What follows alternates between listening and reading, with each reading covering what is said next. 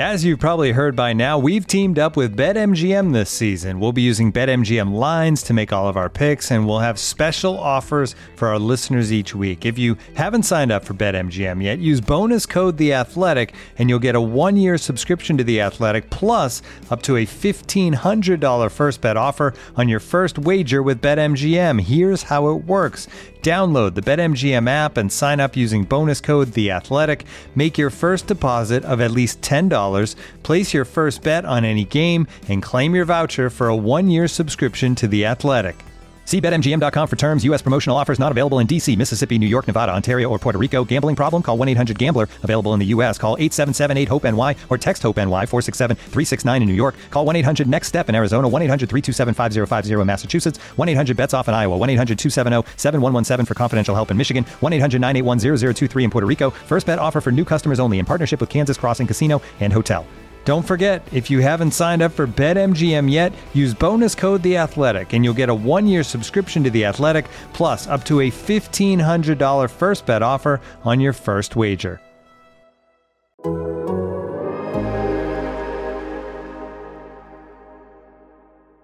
To your mother, it's time for another episode of Birds with Friends. Just a trio of feathery brethren weathering any season to see the Eagles eat teams like Scrammy's top with cheese. It's Philadelphia, Bo, Sheila, and Zach kicking it cooler than 3 penguins till Zach runs off with his valet keys. He's a real nuanced goose. Pull up a branch, get loose. It's time for some juice on some Birds with Friends. The early bird gets the worm, but prefers getting turned like a turn on some Birds with Friends. Bo, Sheila, and Zach coming at you with steps and things flapping their wings on Birds with Friends.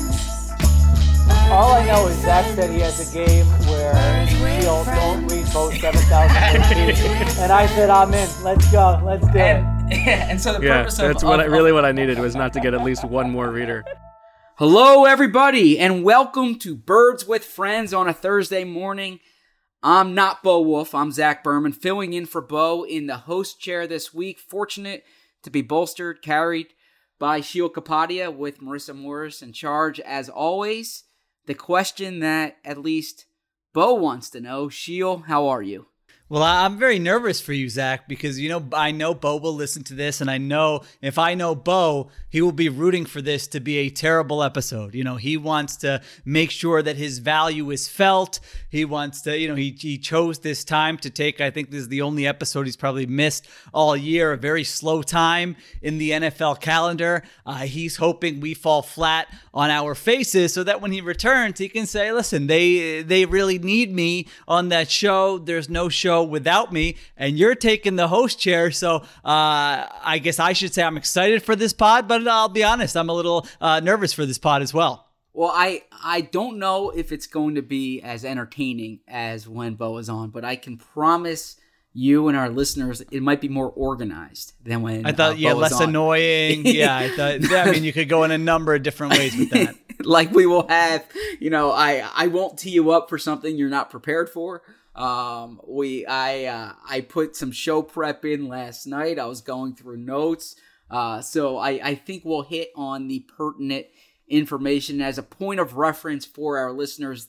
As Sheil mentioned, this is a quiet period for the Eagles. We discussed on the show a few weeks ago that they modified their offseason program. They had 3 voluntary in-person weeks, canceled their mandatory minicamp, which was supposed to be this week. So if you're wondering why you're watching SportsCenter... Everything okay over there? Yes. A little dish? Okay. All right. I like that little natural sound. If you're scanning the internet, scanning Twitter, and you see teams practicing elsewhere and wondering why you don't have those clips from the Eagles, they're not having that traditional offseason program. In fact, they are off until they report for camp on July 27th. So we'll have some fun shows planned this summer, and we'll have you updated if and when there is news. But this is probably the last show we'll have for a few weeks with substantive Eagles updates. And what I mean by that is since we spoke last, which was Wednesday last week, I believe, the Eagles finished their practices. I was out there on Friday for their session that was open to reporters. Nick Sirianni wrapped up the offseason program. He had a press conference after that. We met with position coaches virtually this week, so we'll get to that on today's show. And we'll also get to that on The Athletic. We also have the privilege of having a national reporter on the show, so we'll get into some Julio Jones talk. Peter King will be joining us. Okay. We can only wish that. Maybe some NFC East discussion. And then we will also get to, I think, what our listeners want to know, and that is how the summer of S.H.I.E.L.D. is going so far, with movies, with doctor's appointments, whatever it might be. And then that's really what it is. I mean, you really nailed it so far. Now, not to cut you off there, but for those, thank you. Many have joined the Instagram parade here, so thank you for those at Shield Kapadia. We got to get to 10,000 so that I can put links in these Instagram stories. And for those of you who did follow, you saw my photo there with was at a little family function. Patrick Mahomes. Yeah, I was at a little family function, and a cousin had remarried, and so her, I guess it would be her stepson, met him for the first time. And I made a little small talk, but then he was leaving, and I said, listen, I got to get a photo with you. You look like a young Indian Patrick Mahomes. And so took a little selfie there. So if you want to check that out, at Shield Kapadia on Instagram, got to get the plug in, of course. Well, was he complimented by that? Oh, I'm sorry. You go on. No, I just had to chime in and say, like we talked about, people do like to see the personal side of things, because that post had double the likes as your past few posts. It's yes. Maybe you got to post some more selfies and stuff like that on there. I wonder, can I just hire you for to be like my I don't even know what the word, like helper, advisor, consigliere or something. I'll find out. Sure, I'll stalk your social media and see what's trending. Yeah, I mean, you go out of your way to look at my Instagram stats. Like, that's fantastic. I need that. We already know you can do the audio, you can do the video. I feel like, let's see. On the way to get you the swipe up 10,000 for sure. That's right. So Athletic Suits, if you're listening to this and you're not treating Marissa well, listen, there could be competition. She might have other options for her services. Social media consultant, in addition to keeping our show afloat. Everything. Yeah. I think she could give me nutritional advice. I mean, there's really a lot that could come in handy. Her mom could probably give me some advice on my stretching routines, to make sure I'm not getting any injuries working out. So I think a lot of value there. Just making sure the athletic higher ups know what they have in Marissa. I just want to get you the swipe up and the 10,000 followers. So everyone follow Shield on Instagram. What's the number now? 1,188. Long way to go. Way to go. Yeah, long way to go. That's okay. I think, and especially once you get out there for a training camp practice or two, you post a video that goes viral. You can do that. Some of these numbers are crazy. It tells you recommended who to follow. And I think mine was, it showed Rachel Nichols. She has 800,000 followers. I mean, I need to, I can get a fraction of that, right? I know Rachel Nichols is much more accomplished and well-known than I am, but I'm talking about 10,000, not 800,000. So anyway. The Instagram algorithm, I made it like Nelson Aguilar, the algorithms, unbelievable. I don't like to give personal information here, but I was looking one day at I was reading this New York Times article about My Cookie Dealer. It's like Flex, a place in New York that delivers cookies. So I was looking at their Instagram page, and ever since then, all I get popped up are cookies from around the country. And it was literally just from looking at them, one or two times. I just told somebody recently that no one knows me better than the Instagram algorithm. I mean, it's unbelievable. I'm scrolling through there. It's everything I want. It's the sneakers I want. It's the joggers I want. It's just everything. I can't go through. And so, the iPhones have the new thing where it's allow this app to track you or not, has that been popping up for you? And so for all of them, I'm saying no, don't track me. And then I opened up Instagram and it asked me, and I said, you know what? Go ahead and track me. You're providing value to my life. You know what I want better than I know. I'm sticking with you. So, good. Unbelievable job out of them. So Bo's going to be proud because we are 10 minutes in, we're already off script. So definitely follow Sheil on Instagram. And getting back to the Eagles discussions here, there's not much as far as news this week. We don't need to give a news update. They have signed almost all of their draft picks. Landon Dickerson is the only one left unsigned. The Eagles made a few minor transactions yesterday. The interesting one was they waived undrafted quarterback Jamie Newman, who had some buzz, certainly had some Bo buzz because he was a Wake Forest quarterback at one point. And the interesting thing about that transaction is not necessarily that they waived Jamie Newman, an undrafted quarterback, but that he was the only other quarterback on the roster besides Jalen Hurts and Joe Flacco. So they're going to have at least one other arm in camp, maybe two. And he would have seemed to be the type of player that you would want there, a rookie developmental quarterback. I'm assuming that they either did not see enough during the offseason program or they have something else up their sleeve, but definitely monitor the quarterback depth situation. Yeah, I think Gil Brandt had a tweet right earlier in the day. He was hearing that they really liked Jamie Newman, and then hours later they released him. So who knows? I don't know. I mean, do you, I've seen some speculation about, does this mean like a potential Gardner Minshew trade or something like that? Like, do you expect it to be someone noteworthy who they add to the roster, or just another kind of camp arm who's probably not going to be on the 53? I would guess more of a developmental quarterback, right? Okay. Because, you have Flacco as that experienced backup. So I think when you're looking at the quarterback depth chart, unless it's that blockbuster trade for the starting quarterback, and unless it's a Deshaun Watson trade, I think any addition would be someone they can develop who can potentially be a future backup for them. Okay. We'll see. Now, we will get to practice last week in Sirianni, his press conference, but the assistant coaches talking this week, the position coaches, that was the first time we've heard from them. I was in on all of them, but I'm most curious for your perspective from Jeff Stoutland, because he's first off, he's the big name, he's the heavy hitter, if you will, of the position coaches. I think there's a lot of the other sessions besides Stoutland and Aaron Moorhead were more of the get to know you type, but we don't need to get to know Jeff Stoutland. He's been here since 2013, and he has some major news on his line. And the other thing too is you've written the definitive Jeff Stoutland piece on this beat, so you probably have as much perspective on what he's thinking and able to translate what he says more than others. So I know you skimmed through that press conference, the left tackle competition, and some other notes from Stoutland. What did you make of it?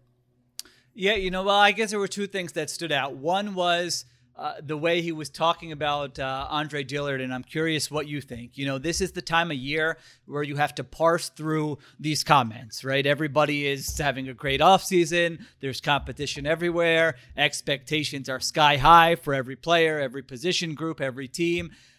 But I thought he was pretty convincing with Andre Dillard, in his comments. I thought it was a pretty strong endorsement, talking about how Dillard has changed, how he looks like hungrier, I think he said, more serious, talking about some of the things Dillard did last year when he was injured. And so that, to me, it didn't sound just like sort of coach speak of this is what we say this time of year. Now, having said that, Stoutland is a very positive, I don't remember him saying many negative things about his players, like even reading between the lines. There haven't been many times where I thought, okay, he said this, but I think that guy's in the doghouse. And I have been curious about whether Dillard has been in his doghouse specifically, because he's going to, I think he's got pretty much autonomy over offensive line and who plays, who doesn't play, what he thinks of the players on the roster. And I thought, he seemed like somebody who had, I don't know if high expectations are the right word, but who thinks that Andre Dillard is still salvageable and can still be a starter for the Eagles here. Did you get that impression, or did you think that that's just what an assistant coach says when he talks to the media in June? Yeah, that's good observation there, because I definitely got the impression that this is a legitimate competition, right? And we've discussed how the promise Jordan Mailata showed last year, and how he might have more upside when you look at the size, the inexperience, the age, and then also, you know, if they were to give him a contract extension, that would tip the Eagles' hand. But the way Stoutland talked, it does sound like this was a real competition, number one, and that it's going to be determined during training camp. And it sounds like what Dillard did behind the scenes last year particularly resonated with Stoutland.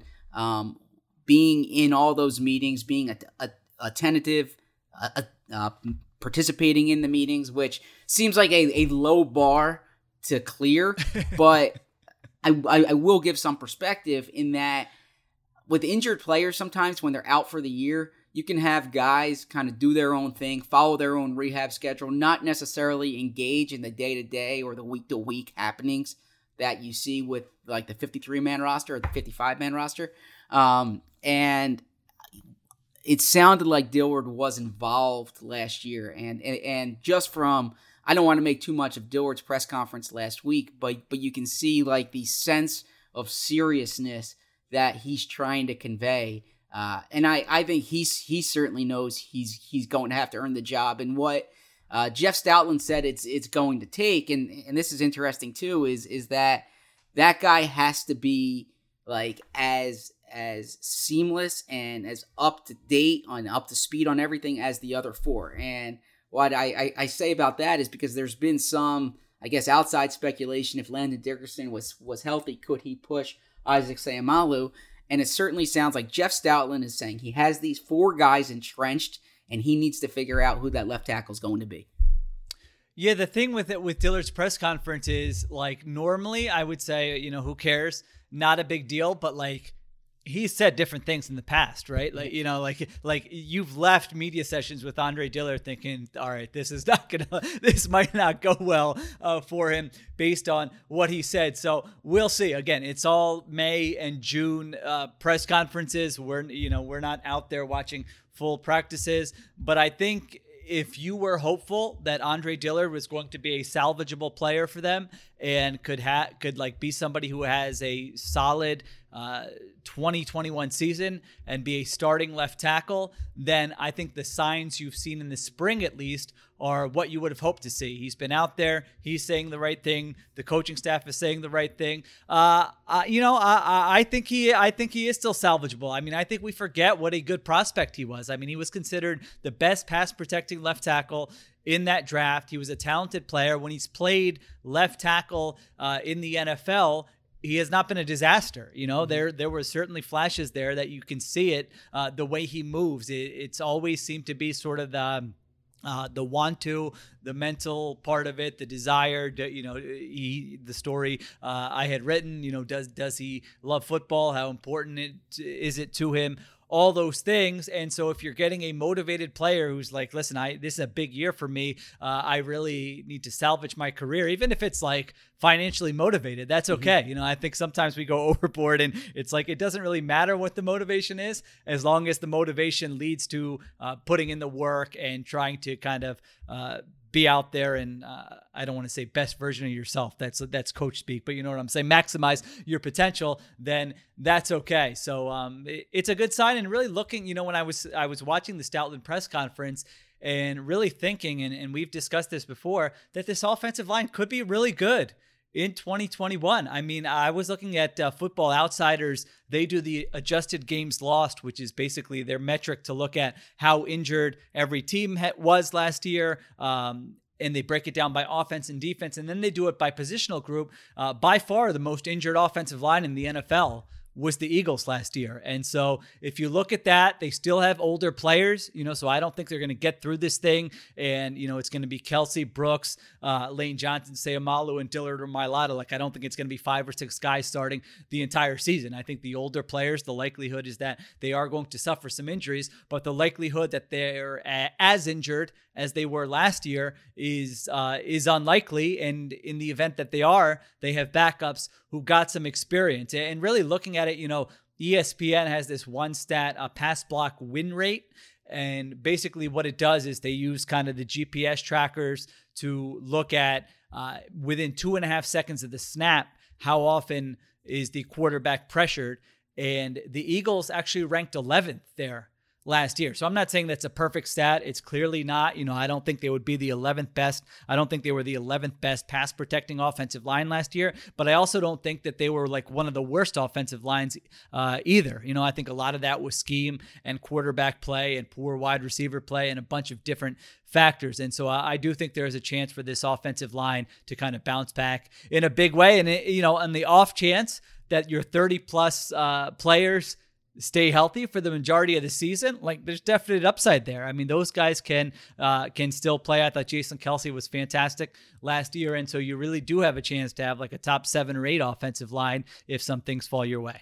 And a little shameless plug, next week on The Athletic, you're going to have a lot of Eagles offensive line content. There's going to be stories on every part of the Eagles offensive line. So make sure you check back there. And one quick thing that I will tease here, and Jeff Stoutland spoke about this, the Eagles offensive linemen, the vets, the returning ones, spoke quite a bit about how important it was for them that Stoutland's back. Sheil has written about the relationship that they have with Stoutland.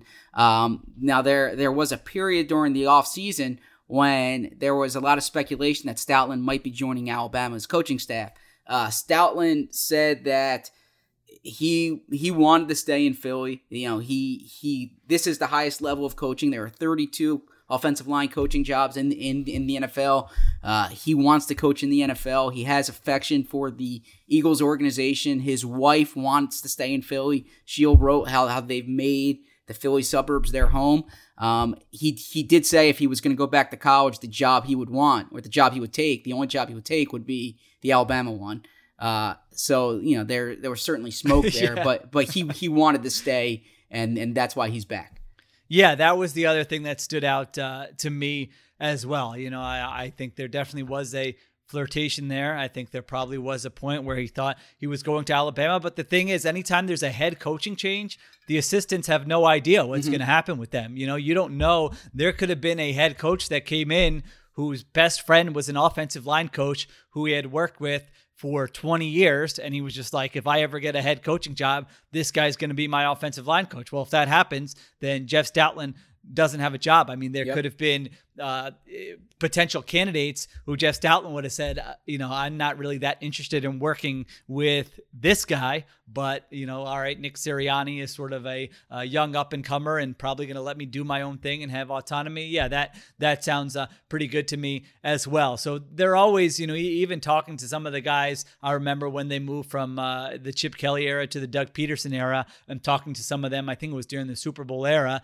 even Stoutland then, and Press Taylor, and Deuce Still, like those. There's always going to be a sense of, all right, I have, you're just kind of sitting there for a few weeks, not knowing what your next job's going to be, and so you have to have something lined up. So yeah, I thought his thing when he said, if I were going to take a college job, Alabama would be the job I wanted. That was pretty telling. But I think lifestyle wise, the NFL is such a better job than the college ones, just because, the offseason is like a true offseason. Yep. I remember when I did the story on Dave Phipp, he's like, people make it out to sound like NFL assistant coaches, our offseason, we're just like in the office grinding for 12 hours a day. He's like, you have a lot of free time in the offseason, especially with a team like the Eagles, where kind of the personnel and scouting is a bit separate than the coaching staff. I know they still ask the coaches to watch players and that type of thing, but it's not like they're in there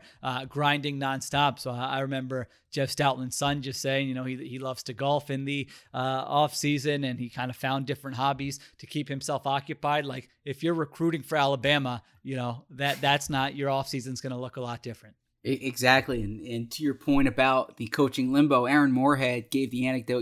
He said he was nervous. It was stressful, right? So he accepts the Eagles wide receivers coaching job before the 2020 season. He's joining a team that had been to the playoffs 3 years in a row. You're probably thinking there's a degree of stability. Performance matters. They've rotated wide receivers coaches seemingly every year. But as far as like a coaching staff, he probably thought he was joining a staff with stability. He closes on a house last July, and then, the season goes to shambles. The coaching staff's fired. He doesn't know if he's going to be retained or not. His children had not even met their classmates yet because school was virtual. So he didn't know if the house had to go back on the market, if he had to move. He stayed in Philadelphia. Obviously, he had a background with Sirianni from a coaching internship with the Colts. He knew Kevin Patullo, who's kind of Sirianni's right-hand man. So they kept him, and that's my way of transitioning here into Moorhead, because I think that was the other interesting one in terms of substantive football updates, because he is back, and that's a fascinating position. What did you make of what Moorhead said, in particular about Fulgham and Reagor? Yeah, I was watching some clips of this, and I saw him say Reagor is a bit calmer this year. I don't know what to make of it, because he was Rager's coach last year. So it's like, I know what he was saying about making the leap from year 1 to year 2, but certainly there were some issues. It seems like every year they've just had issues coaching the wide receivers. And I was, as somebody who thought Reagor was a really good prospect and defended the Eagles taking him where they did, I was disappointed in how he played as a rookie. I did not think he had the juice, the intensity, the urgency, the effort that I expected from him on a every snap basis. Now, like zooming out a little bit, I do think like one thing we have to keep in mind is that the team was just such an epic disaster last year. And so like any statistical measure you're looking at or performance, it's just, I almost feel like, not to give people a pass, because you should not do that, but I am more willing to say, all right, let's see what it looks like for another year, just because you look at the situation Reagor was coming into, the team stunk. There were issues between coaching, front office, ownership. It was not a well-coached team last year. The quarterback was a mess. You started 11 different offensive linemen, and so it was not a great situation to be in. Now, having said that, I think certainly he could have played better, but it's one of the things I guess I'm most excited to see this year is from Reagor, from Travis Fulgham, and obviously Devontae Smith. Like, can this wide receiver group look a lot different than it did last season? What did you think? What did he say about Fulgham, and what did you kind of make of those comments? Yeah, so in Fulgham's case, because it still is, it's one of the mysteries, like what happened to Travis Fulgham, and he thought that 4 or 5 week period in October was real. He said he saw it, everyone saw it. He said when that happens, you have to figure out what to do when defenses know who you are. He said there was an injury there that did affect Fulgham a bit, but it struck me more like, reading between the lines, Fulgham didn't do enough to compensate for the way defenses were adjusting to him, and for kind of the attention that might come with it and the responsibilities that come with not just teams scheming towards stopping you, but like the importance that he had in the offense. So I asked about Fulgham, then Jimmy Kempski followed up, asking about Alshon Jeffrey. The fact that when Alshon came into the lineup, that's when Fulgham's playing time decreased. And Moorhead said it wasn't, that one didn't have to do with the other, that he's going to play the best players. It still is a fascinating thing, but what jumped out to me most about what Moorhead was saying about Fulgham was that he believes what they saw was real, and that he thinks if Fulgham can be that kid, that if Fulgham can be the player that he was during that period, then their wide receiver core can be really, really good, was the words Moorhead said, with Devontae and with Jalen Reagor. Greg Ward's kind of your slot part-time player, but I think if the Eagles have their way, they want Reagor, Smith, Smith, Reagor, and Fulgham to be their top 3. Yeah, and those I think are clearly their three best players. And as we've mentioned before, this should be the one position group that is really coached well, given Nick Sirianni's background, and that you would think if there's a spot where he's going to be hands-on, this would be the spot. So we will see. When Fulgham had that stretch last year, I remember we went through the numbers, and like it was unlikely that it was going to that a receiver could have that stretch and then be a complete fluke. So there's obvious talent there. He made plays, and if those aren't the three that are sort of getting the most snaps in week one, barring an injury, then that would be pretty disappointing.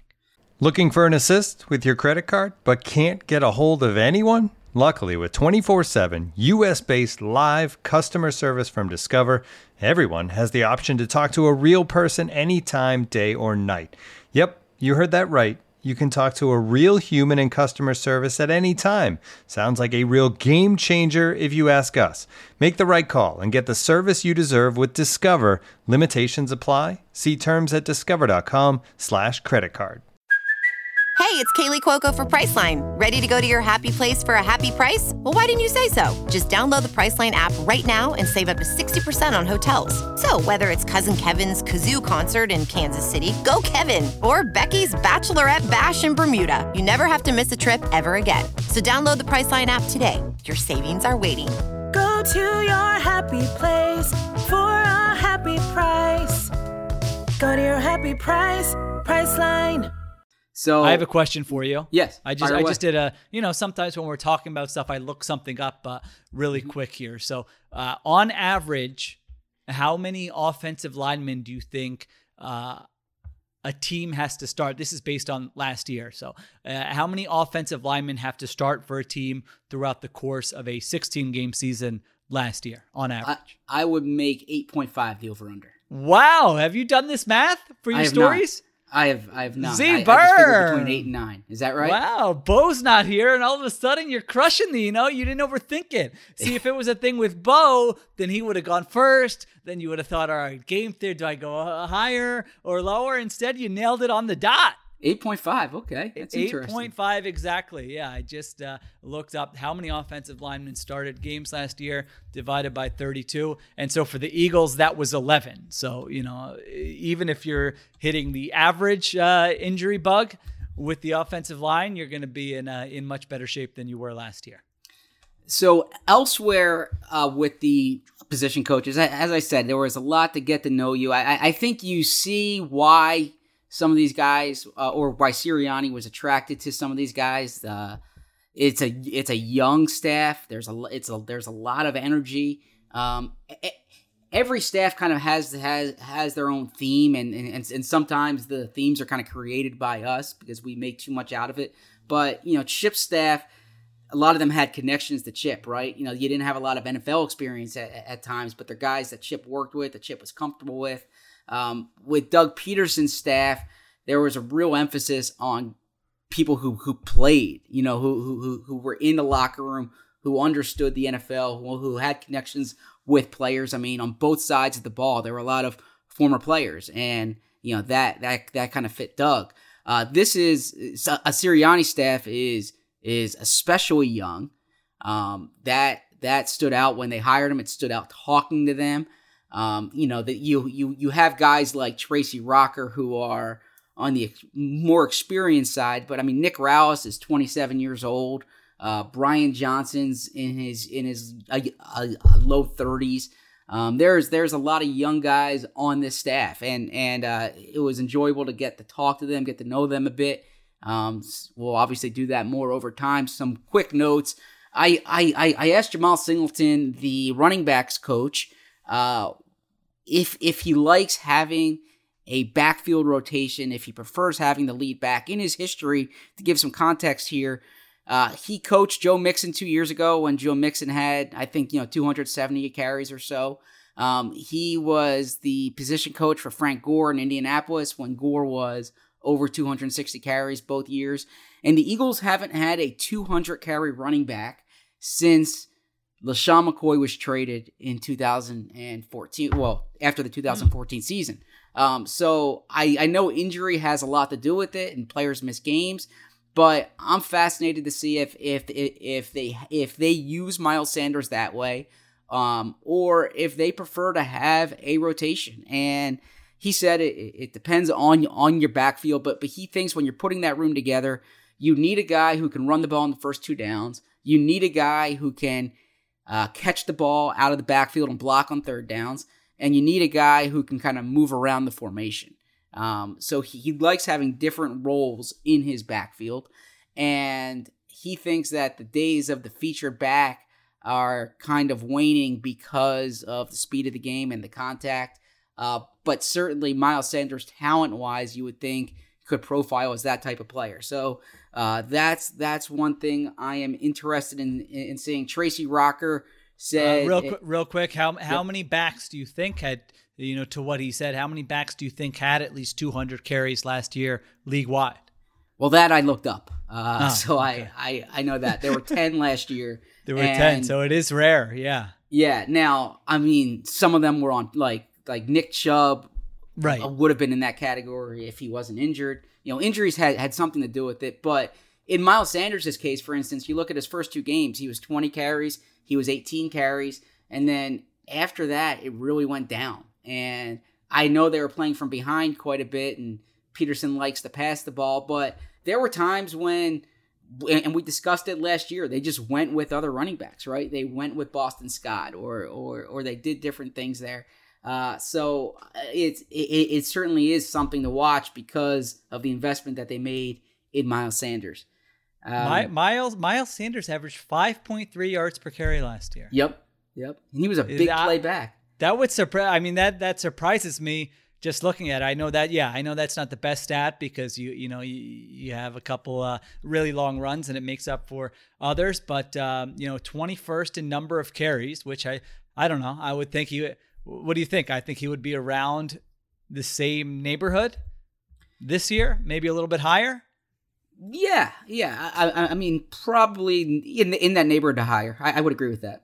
Okay. And so I don't know. He is a very difficult player to evaluate. I feel like film grinders look at Miles Sanders and they don't love what they see. They don't think he's going where the play is called all the time. They don't think he hits the hole right away, his vision. But some of the stats you look at it and say, wow, 5.3 yards per carry, even something like success rate, which I like to look at. Basically, it's EPA base stat where it doesn't credit you, for those big runs. It just says, all right, how often is he creating a positive play? And he ranked pretty highly. I think he was like a top 10 back in that also. So he's certainly one of those players where sort of the film and the numbers don't necessarily align. And I think it'll be interesting to see what he does this year. So with the other assistants, there's nothing we really need to hit on there. There might be nuggets that I'll throw in throughout the summer. I did want to touch briefly on Sirianni's last practice, and this ties into actually to the assistant coaches a bit as Bo tweeted, as Bo observed at practice. In the limited time we were able to watch, Michael Jacquet was on the outside, Avonte Maddox was on the inside. Denard Wilson, the cornerbacks coach, did not tip his hand on who's going to start on the outside, said size is not going to be the determining factor there. His emphasis was that, like, what you do, you need to do that really well. So if you are a size guy, you need to be able to use your size every play. If you are someone who's really good at change of directions, then that needs to be what your hallmark is every play. So he's really looking for consistency fundamentals there. But outside of left tackle, that cornerback competition is interesting to watch, and there could still be another move to make. Well, I know Steven Nelson is someone that we've kind of discussed and kept our eyes on, but of the players on the roster, if it's not Maddox, then Jacquet and Zach McPherson would be the two that would really jump to mind as the top options opposite Darius Slay. Yeah, I think it seems pretty obvious with the moves that they've made that, like, they're not a height, length, size team at cornerback. I mean, they're willing to draft and develop the guys who might not have that prototypical size. I would not be in favor of them, signing a Steven Nelson or another cornerback. Like, this year is about finding out what your young players can do. And, I've said in the past, I really would like to see Avonte Maddox get a shot at safety. But like, if you think he can play cornerback in this scheme, then like give him a shot and see if he can play quarterback in this scheme. You want to gather that information. I know you don't want to, I'm not saying you just put out terrible players out there, but like he's a competent player. And so see what you have with him. I don't see the sense in spending money on a free agent cornerback and plugging them in there and then not letting the young guys get those snaps. And then elsewhere at practice, I'm very careful not to read too much into a spring practice as it is, but certainly not one when we're only out there for 30 minutes and they're not even doing like team drills. It's just individual and fundamental work.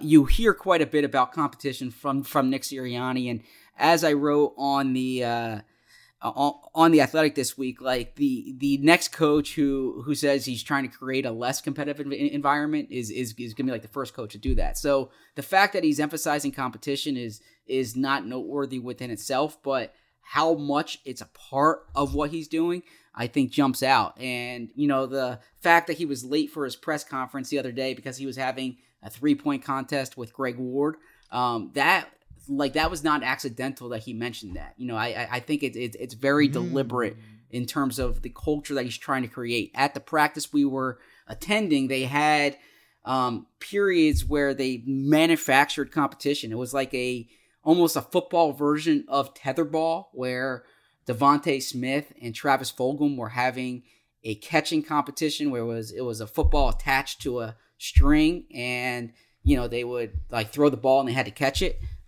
So there were different things incorporated in practice to really emphasize this. So as we go into training camp, that's definitely something to monitor. A few quick notes from Sirianni's press conference. He said that they're still figuring out whether there's going to be live contact periods during training camp practices. Where he's been in the past, they haven't done that. That hasn't been something that has been an emphasis. So I would say don't expect these practices to be, like the famous Andy Reid two-a-days. And the NFL is getting away from that as it is. But Doug Peterson early in his tenure had more live periods during practice, and then that started to wane. And my guess is Sirianni's will be more consistent with what we've seen the past or most of the past 8 years.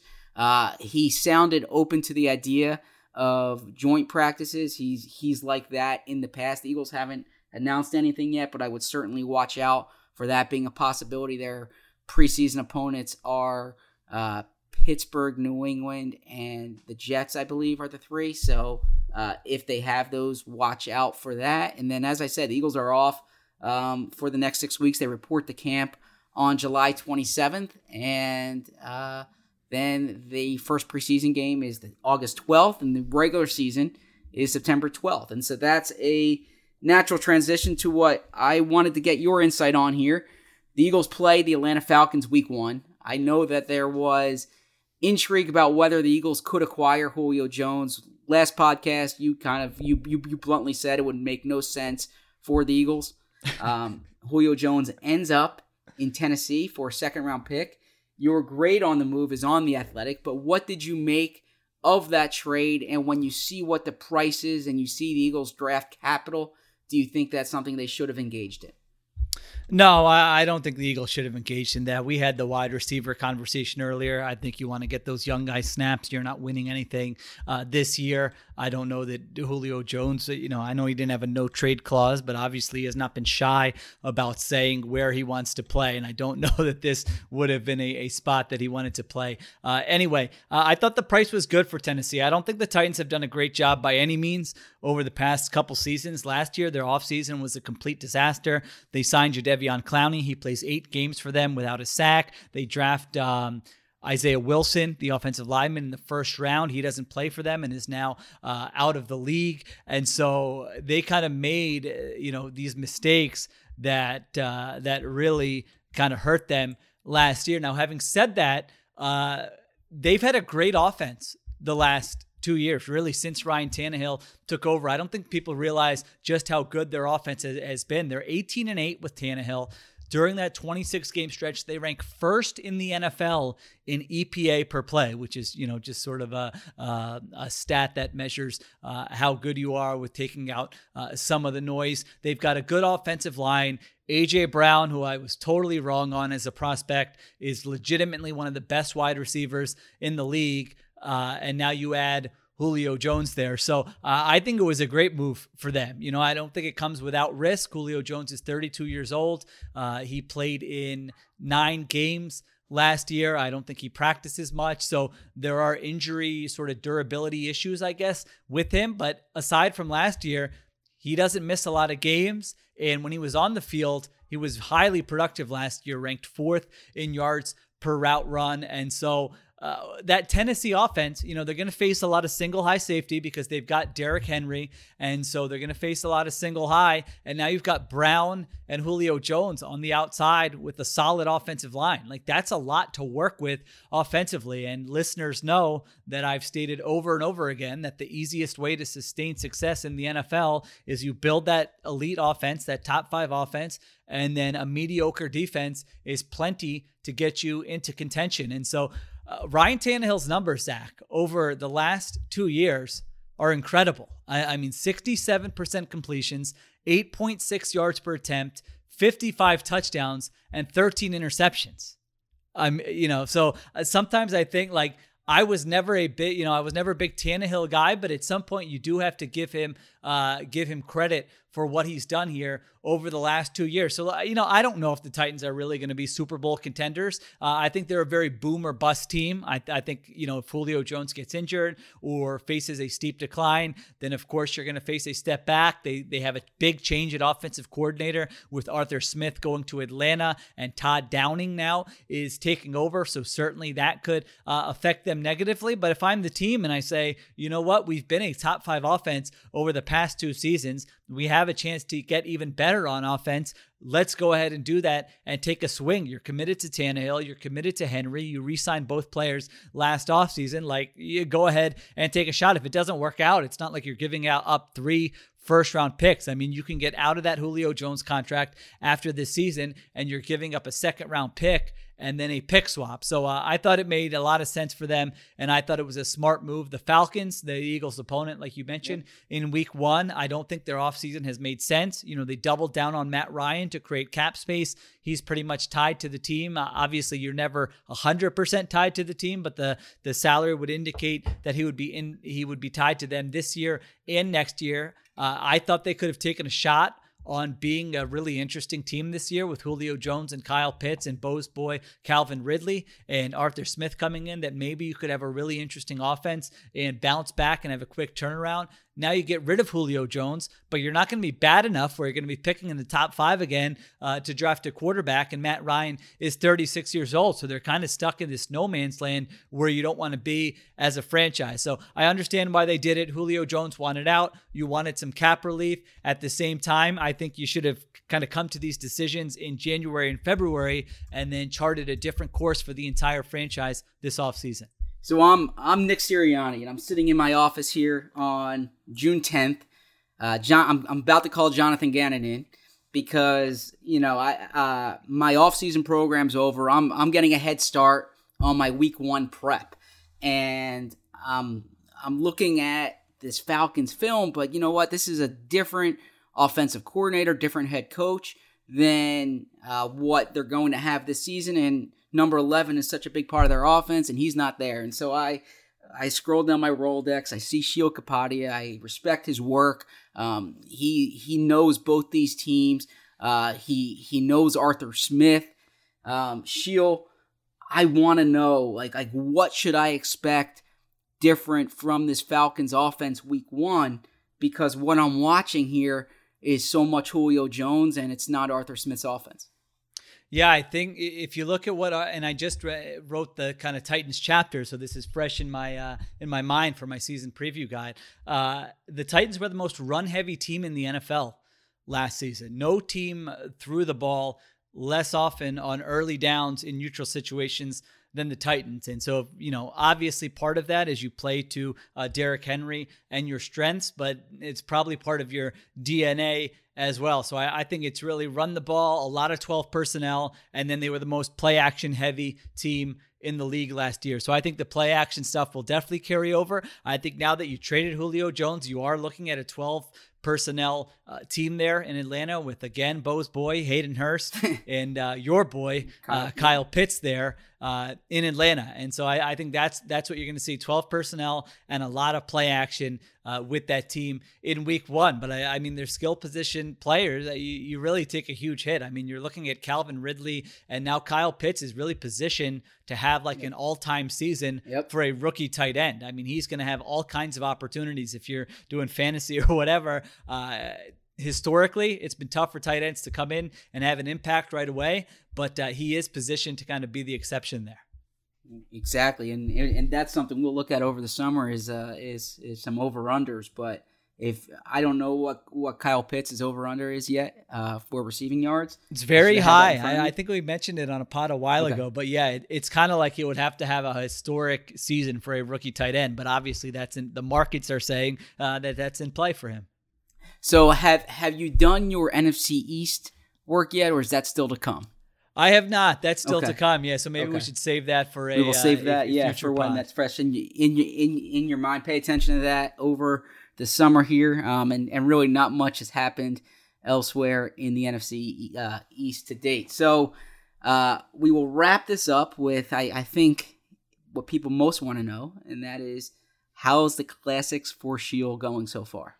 Yeah, so I've got a few notes here.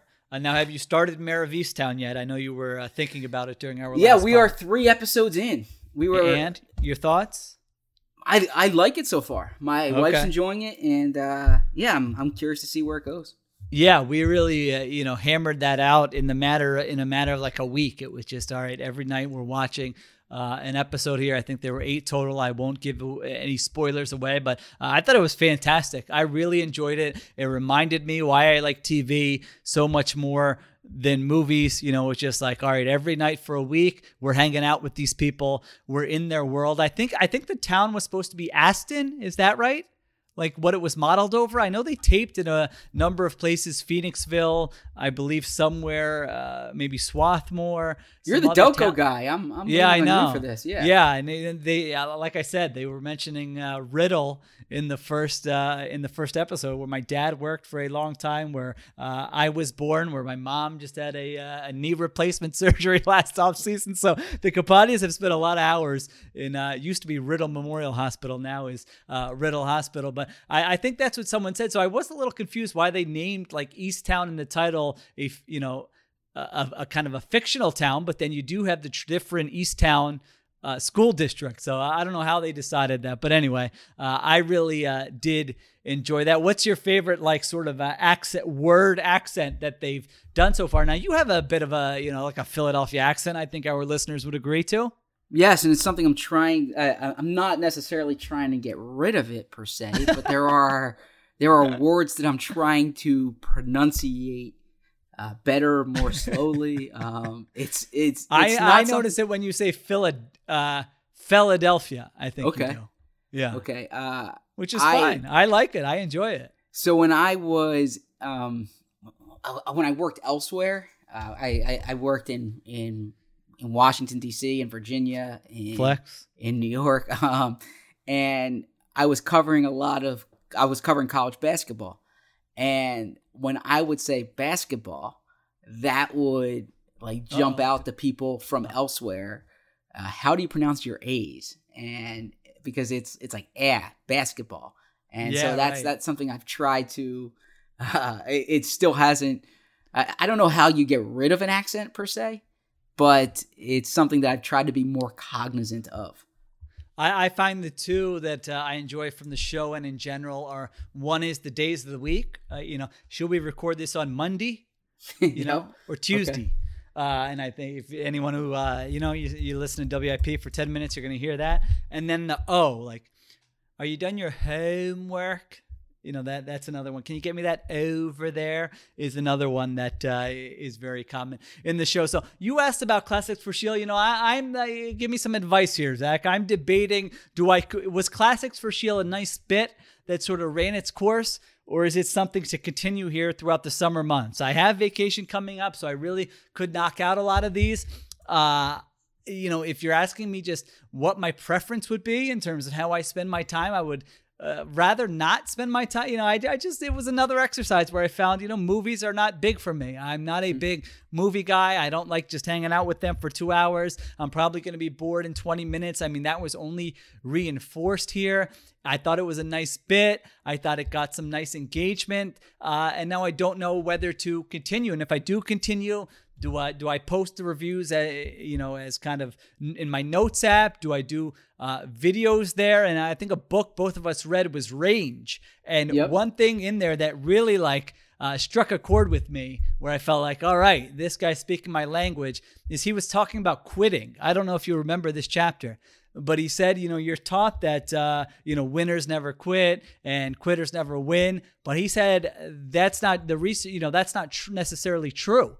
He said winners quit fast and often. We fail when we stick with tasks. We don't have the guts to quit, and you should know when to quit. And I feel like I've been a great quitter my entire life. I know, all right, this isn't for me. I make a decision, I'm out of there, whether it's something I'm being asked to do for work, a job, something else in my life. I feel like I quit pretty well. And I felt like that was some really good advice there, that you're not just stuck. You always thought, persevere, stick through it. All right, sometimes you should do that, but sometimes, that's not going to lead to anything. You should just quit and do something else. So what do you think? Should I stick with Classics for Shield, or should we say, all right, that was a kind of a fun thing we did in the off season, but no more? I would stick with it during the off season. I would perhaps expand it to television shows you might not have watched so far. I know the impetus for it was movies, but yeah, I think I agree with you sometimes that, it's hard to sit down for 2 hours during the summer on a movie.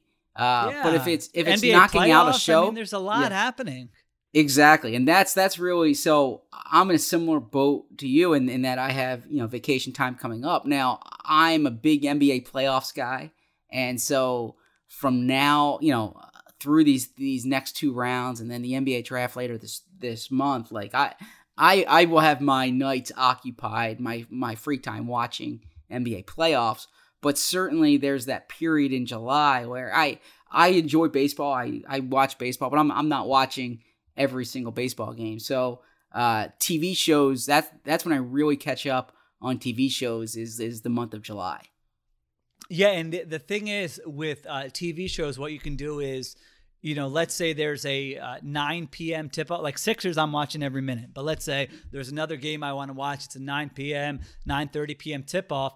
You can knock out a show with your wife during the first half, for an hour, and then second half you're watching the second half of a game you wanted to watch. It's much more conducive. We just started this show Hacks on HBO I've heard Max. about it. Do you like it? Yeah, we watched a couple episodes. I was entertained by it. I was not looking at my phone. I wasn't wondering why I was spending my time watching this show. So listeners, let me know, should I continue this going? Should I continue Classics for Shield, or should we bag it and do something else? If the listeners say you got to keep it going, we gave you all this feedback, you started this spreadsheet, you can't just quit now, then I will continue it. I will knock out some movies here in the next month and review them. If the listeners say it was fun, but we don't need to stick with that, then I will go that route as well here. One anecdote I did want to share here, Zach. I think I got about 5-10 minutes here before I got to be on dad duty. But we had a little family get together in Maryland last weekend. My sisters are visiting from Portland, and so we have some family friends who live in the Maryland, DC area, and so we all got together last Saturday at a park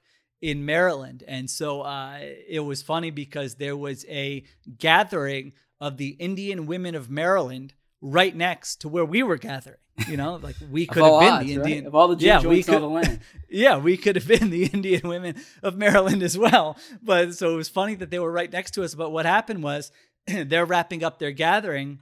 And so they had this tent. It was a very hot day. And so one of the Indian women of Maryland comes over to our group, and I happened to be the first person she saw. and she said, "Can you help us fold this tent up?" And I think listeners of the show would know that I have like no chance of being helpful really in that situation. And so I thought about it. And so I had two options there. One option would have been go over there, pretend you're kind of trying to help, jiggle some things around, tinker, maybe slide something and see what happens and then figure out another solution. But I said, you know what? I'm 38 years old. I don't need to put on this act for anybody. And so I bluntly said, I cannot help you with that, but I will find somebody who can. And so I actually looked for my cousin's wife, who I knew would be able to help with this. She was in a conversation, but instead I found another couple people who were there. We all walked over. They were able to figure it out. I kind of just stood there. Normally in that situation, I'm asking, does anyone need a drink? Anything like that. But that wasn't really appropriate. But I just stood there at that point while they remedied that situation. Then there was another situation where, some people were taking these kayaks out onto there was a body of water there. And, a woman came over and said, tell them to be careful. There's a snake right there. Biggest snake I've ever seen. That wasn't like, one of those animal guys doing like a presentation with a snake around his neck, in the wild. And so this was another situation where it was like I'm of no help here. I mean, I could tell them to be careful, but you guys are not, you don't know me well enough. You're strangers to know that like, there's nothing I'm going to be able to do about that snake being there. So I just kind of gave the warning, but that was really the only way I could be helpful in that spot. We should have led with the snake today. Yeah, we should have led with the. What would you have done in that tent situation? I'm very similar to you in that regard. Okay. I probably would have pitched a hand, but it wouldn't have. Yeah. It would have just been for show, right? Yeah. But I'm trying to become more handy. As I've said on this podcast before, my father-in-law is very handy, and my wife's idea of like. A man her whole life has been someone who's handy. So I feel like I'm letting her down every time something breaks in our house. And I'm very good with technology, but I'm not good with like the actual handy component. Yeah, so like I can set a lot of stuff up technology wise. Set a remote up, you're my man. Yeah. TV's not working, right? Yeah, like, I'm with you there. I'm like that too. Yeah, check the input. I'm the one who's going to my father-in-law's place to like put the TV, the smart TV together, that kind of thing, log on to everything. Yeah. But I'm not the one who's like mounting the TV, if that makes sense. Yeah, fix the Wi-Fi. You can help with that, right? Exactly. I know how to restart a modem as well as anybody, I would say. So I'm with you there. Yeah, you don't have to be good at everything. See, people have different strengths and weaknesses. You want to give back to the economy. There are people out there who are good at this stuff. You don't want to waste your money, but if it's worth your time, you go ahead and you pay somebody to help you out with that. Everybody wins in that situation. Now, Bo is at the beach, Zach. You think he doesn't strike me as like a very hairy guy. You think he had to do like some chest waxing or back waxing or anything before this beach visit? Because I did just have a friend recently who was telling me that he got his he got his back waxed. Have you ever done any of that? I haven't had it waxed. No. No. I think but you've done something else? I think of the scene in like 40-Year-Old Virgin. Right. Where that GIF was sent on our friend thread. Yeah. Okay. Yeah. No, not waxed. No. Okay. Right. That's I don't know. Hey, listen, it's a thing. I would say I'm probably in the middle range. I don't think I'm like having especially hairy chest or back. It's not like there's nothing there. And some men, they take care of it. I'm not opposed to looking into some of those options. I don't know. Like for the show, I would much rather have an experience where I went and got my back and my chest waxed and then talked about it on the podcast than watch more of some of these movies. I'll tell you that much. So I don't know. Is there anything else about Bo that you wanted to speculate upon that we can get him to answer next week? I don't know. I think we did a good job. I think we did a nice job hosting. I was a little concerned. You got me the rundown. I thought a little bit late. I thought that was Bo's influence there. That was my fault there. I sent that last okay. night. Yeah. That's I was okay, wrapping up a story and then I sent that over to you after that when I did show prep. I thought we made it work. I think there's not going to be, every listener's not going to say like the pod was much better without Bo. Every listener's not going to say the pod needs Bo. And so I think we probably struck a nice middle ground where he will feel somewhat needed. But he's definitely needed. His already, listen, you don't need to gas him up. But, his ego will not get like a major bump from this. But we did get a little, this is an experiment. If Peter King calls Bo, this is the time NFL hires are made, I would say, right? Around this stretch here. It's like the slow period in the NFL calendar. But in terms of NFL media making moves, I would say like the next 4 to 6 weeks are when those meetings are being had, those calls are being placed. And so if Peter King were to call Bo, he was to take a job with Peter King, couldn't do the podcast anymore. This was a little sample of what Birds with Friends would sound like. To that point, I accepted the Athletic job on June 11th, which is tomorrow. I thought you were going to announce like you were leaving or something. No, but that's not the importance of that date. The importance of that date is that's Bo's birthday, June 11th. Right. So make sure when you listen to this to mention Bo on social media, wish him a happy birthday. And one last thing, I know you need to run. I just want to run this by our listeners. Shielbo and I were hit up by McCall Collective Brewing in Lehigh Valley. They said, what do you guys think of a midsummer meetup here in the Lehigh Valley? We'll host and donate 20% of the total day sales to charity of your choice. We have seating for 130 plus, 15 beers on draft, and a full kitchen. We appreciate you reaching out. As we've said on this pod, we're definitely interested in a live pod at some point. This could be a great opportunity. I wanted to call out to our listeners, will you attend? Are you interested in attending? Geographically, how far are you willing to go? Is Lehigh Valley something? Allentown, I believe, is the precise location. Are you thinking more the Center City area, the Philly suburbs, South Jersey? So do you want to give a hashtag to our listeners that they can chime in on where they can, if they would attend, and B, how far are they willing to drive for it? I like that. And we could, of course, if there's a big interest, we could do multiple, of course. Exactly. But how about BWF Meetup? And just let us know, where you would be willing to go. Would you attend all of them? Do you have a preferred location? And we'll see how many we get for the different areas. But we certainly appreciate that offer from McCall Brewing, right?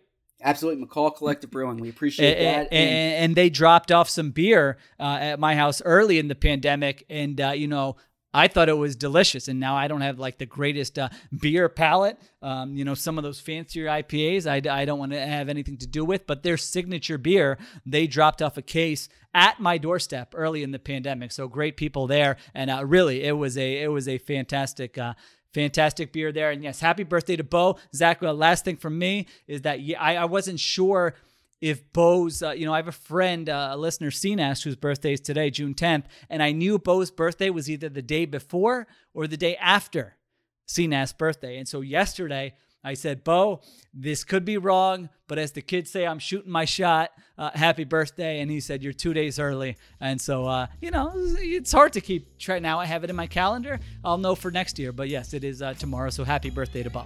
Happy birthday to Bo. And as a birthday present to him, he did not have to host this pod. But he will be back next week. I believe we will be back. We will give you an update on the Birds with Friends meetup. Maybe we will do a big training camp preview. Live episode, but we do have some fun episodes planned for the summer, so tune back next week and the weeks thereafter.